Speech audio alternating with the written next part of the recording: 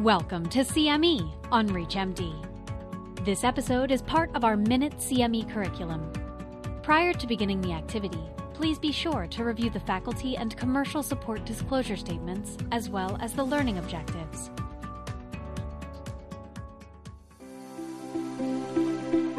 My name is Nupur Rajay. I am the director for the Center for Multiple Myeloma at the MGH Cancer Center and also a professor of medicine at Harvard Medical School.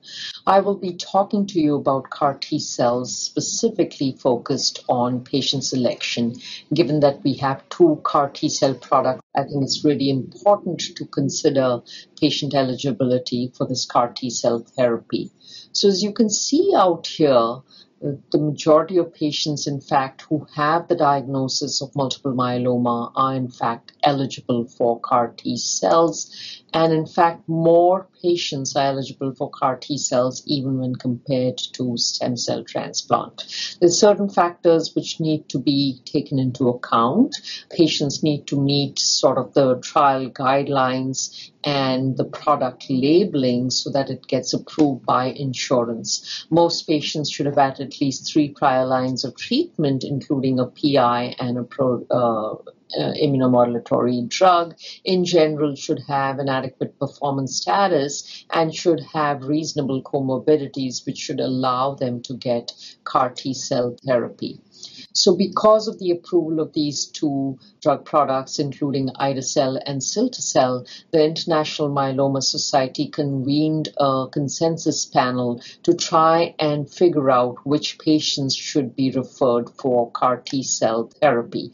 When it comes to patient eligibility, the patients should have had at least 3 prior lines of treatment. As mentioned, this should include a proteasome inhibitor. It should include an immunomodulatory drug, and more often than not, patients have also received a CD38 monoclonal antibody.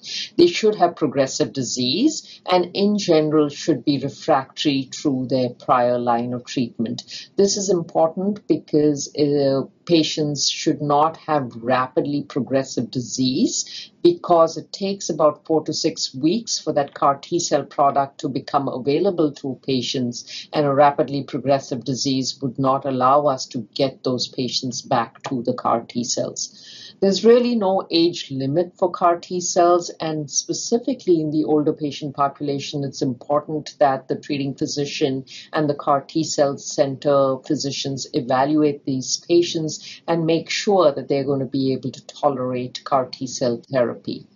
Patients must obviously be willing to adhere to clinic and visit schedules and should be willing to stay close to the CAR T cell center at least for the first month following CAR T cells.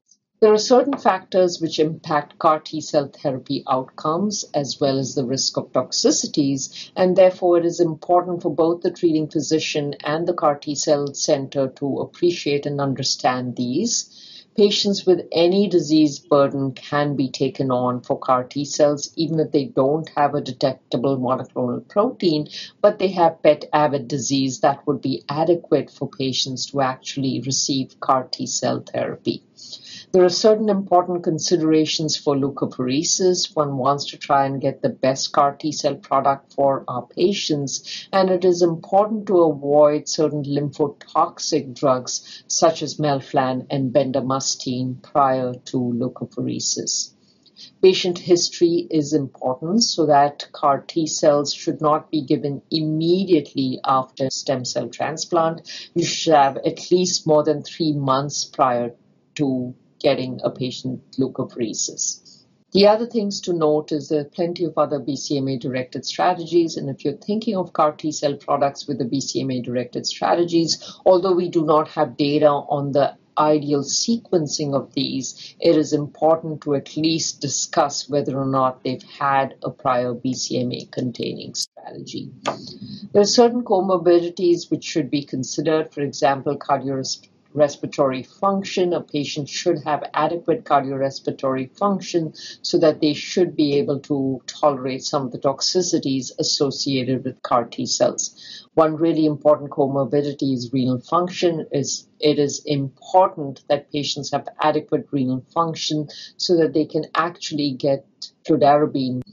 Certain other factors like CNS disease has traditionally been considered an ineligibility criteria. We've opened that up so that if you have somebody who had CNS disease but it's well controlled, they could be considered, and one can have the discussion for CAR T cells. As far as viral disease is concerned, obviously active viral infections are something wherein patients should not be taken for CAR T cells. There are other important history considerations in the patient history, and this includes patients on chronic immunosuppressive therapy. They should be able to get off of that immunosuppressive therapy before going on to CAR T cells. If they're on anticoagulation, they may need to be off of anticoagulation for the brief period when their platelet count is going to be low. And obviously, if patients have hypersensitivity to either Cytoxan, fludarabine, or tocilizumab, those are patients I would not consider taking to CAR T cells.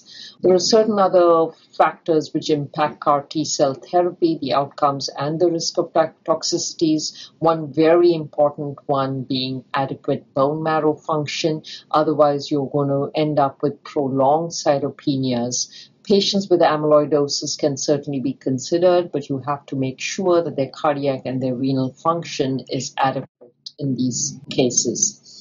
Again, it is really important to plan early for CAR T cell therapy. Patients should be considered for CAR T cell therapy as early as eligible because there's more and more data to show that earlier on in the course of disease, the T cells and the lymphocytes are healthiest and the product is better. You get better expansion and you're going to get better responses, and the durability of responses is going to be better if you end up with doing CAR T cells as early as possible.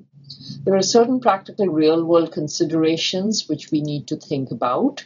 Most patients, when they relapse, have already had multiple agents and are refractory to both an IMiD, a PI, and almost always now a CD38 monoclonal antibody as well.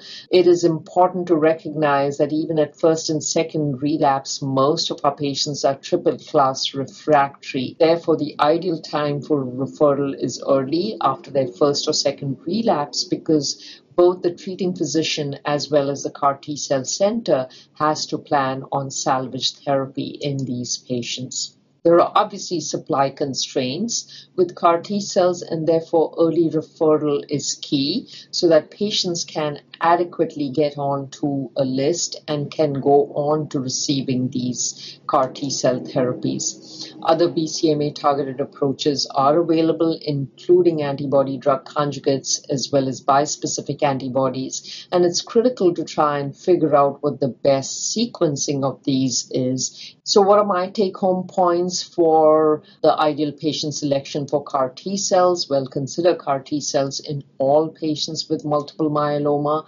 Discuss potential eligibility with your referral CAR T cell center to make the experience as beneficial to the patient as well.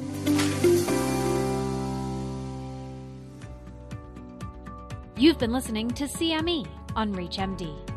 This activity is jointly provided by Global Learning Collaborative, GLC, and Total CME Incorporated, and is part of our Minute CME curriculum.